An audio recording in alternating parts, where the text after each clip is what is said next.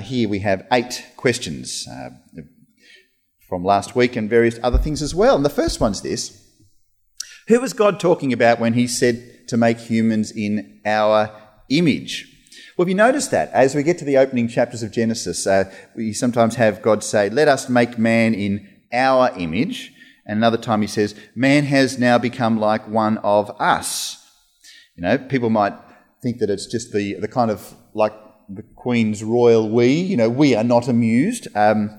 Well, that is one way of looking at it, but if you actually dig deep into the Hebrew language, nerd alert right now, but the word for God in this particular part of the Bible is Elohim, which is actually a plural form of the word God. So literally it's gods, but the word for create is in the singular. So it's like gods he created. Now, if that's sort of just glossed over, you don't worry about it. We'll come back to earth in a moment. But there's interesting there that there's plurality and singularity at the same time right there. Now, what did that mean for us? Well, it's just a fresh reminder, I think, as Christians, as we read the Old Testament, that even there we see that God is 3 persons, but one God. And so he does talk to himself because he's relationship. And so that makes sense there of what it means when it says humans are in our image. Question 2, do the other animals in the garden also speak like the snake? It doesn't appear so. This is the only time in the Bible we have a talking animal, except for one other. Can you remember which one it is? Yeah, the donkey, Balaam's ass, that's right. So I don't know if other animals spoke, but they're the only 2 we know of. Question 3, how long were Adam and Eve in the garden before they ate the fruit? It's another who knows. But I don't think the snake would have waited any longer than he needed to try and tempt them. Question 4, given that Eve hadn't had children, how did she react to the curse of pain in childbirth? Well, she'd have to imagine it, wouldn't she? And we don't know. That's another thing we have to speculate about. Although I do think in all of this that it's likely that Adam and Eve would have had a real sense of remorse, I think, as they realised that it was just such an utterly stupid thing to doubt the goodness of God. Life was as good as it can get, and yet the snake said it can get even better, and they're like, oh, well, let's go for an upgrade, and it was a terrible mess. And so as Eve eventually did give birth to children, and as Adam had the toil of farming that was required of him, I'm sure that every day they would be saddened for themselves and just saddened that they had the relationship damaged with God. Question 5. Does feminism come from the woman's desire to control her husband and his rule over her? Well, let me say a few things about feminism. Firstly, the way that God made male and female is to be equal in significance, but to have different roles in certain circumstances. And the Bible teaches us that that God made the husband to be the leader of the marriage, and this means that he should put the needs of his wife before his own. That's what godly leadership looks like. The true husband cares for his wife, not himself, even to the extent of dying for his wife. And the model, of course, is Jesus, who died for his church.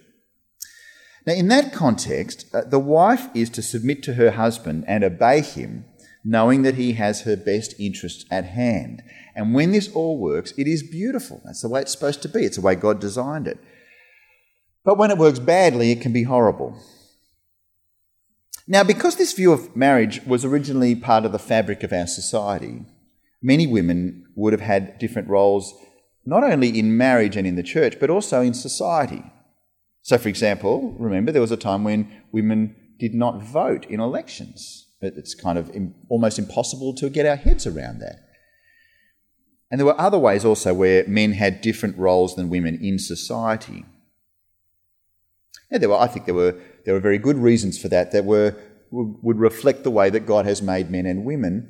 But it also meant that in our society there were times where women were treated as inferior to men, which is not Christian, because that's not the case. And so there was something wrong. And that's the effect of sin, of course, but the system certainly needed fixing in some ways. What's more, as society moved further away from the Bible, women and men didn't know what the Bible taught about these things, didn't understand the Bible's teaching about marriage and the church and so on, and they didn't realise how it could be that men and women would be equal in God's sight, but have different roles in certain circumstances. And so there was a social movement to try and have women and men treated identically in every single way. And I think that's the best way to summarise what feminism is. So to some extent, the heart of feminism is the same as the curse of the woman. You see, before the fall, before the snake and the fruit and that stuff, the woman would not have had the desire to control her husband, and he would have ruled over her, but in perfect love, like Christ rules over us. But because of sin, she now wants to live out what happened with the snake. She wants to be the leader of the family, make the decisions, but the husband won't let that happen, and there's conflict, and we see this all here. I think that it's fair to say there are some good things that have come from feminism, and we need to accept them and we need to embrace them. But we also need to see that if you want to be in a marriage that follows the Maker's instructions, then the very best way is to have the husband lovingly lead and to have the wife lovingly submit. And there are also impacts upon the way in which we have church order as well, which I think are important for us to recognise. And let me say, just as a postscript to this long answer to a question, the husband is to act like Christ. And the husband is never to try and make a wife submit, because that is where domestic violence and abuse often comes from. And if you know of anyone in this situation who is going through something with domestic abuse, if it's you or someone else, please let me know, or someone you trust. Question 6, much shorter answer.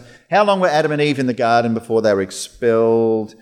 Well, at least long enough for them to make clothes for themselves to cover their nakedness and for Adam to name his wife Eve. But other than that, we're not really sure, and I suspect not very long.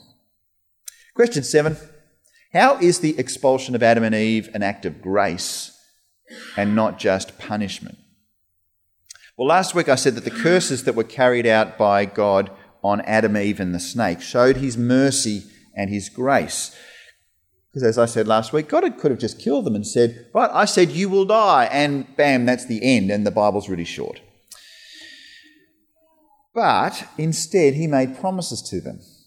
And he said that through one of their descendants, the devil would be destroyed. And as Christians who have sort of read the book, seen the movie, we look back at the very beginning and we recognise that the promise that's being made right there is the promise that Jesus would come along and that he would defeat death. All there in that promise in Genesis chapter 3 about crushing head snakes and things. But this question here, question 7, drills down a little bit further, asking, how is it gracious for God to kick them out of the garden? And in particular, to make it that they don't live forever. Let me read again from the 2 verses, Genesis 3, 22, 23. And the Lord God said, the man has now become like one of us, knowing good and evil. He must not be allowed to reach out his hand and take also from the tree of life and eat and live forever. So the Lord God banished him from the Garden of Eden to work the ground from which he had been taken.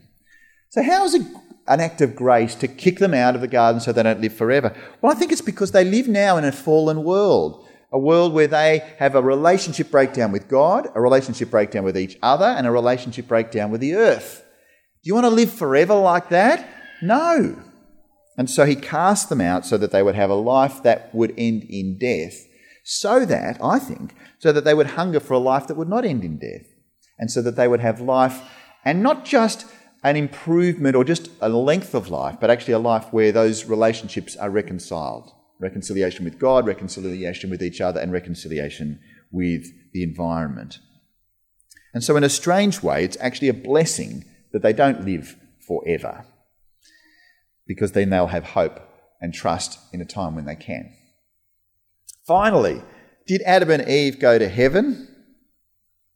Well, I couldn't see somewhere in the Bible that told us whether they did or they didn't, and so it's speculation. But we do know that if someone trusts in God and repents of their sin, then they will be saved. When we flick over to the New Testament, there's a whole chapter devoted to almost an honour roll of people who trusted in God before Jesus was around. And it's Hebrews chapter 11, and there's a whole list of people. By faith, this person, and they were considered righteous. By faith, by faith, by faith. And you basically see that they all trusted in God, even though they didn't have the full picture yet. The full picture is that it's all fulfilled in Christ. And they list a whole lot of people there, famous people from the Old Testament, who are considered to be the heroes. And where does it start? It doesn't start with Adam and Eve. It starts with their kid, Abel. So, why did Adam and Eve not get put there? Don't know.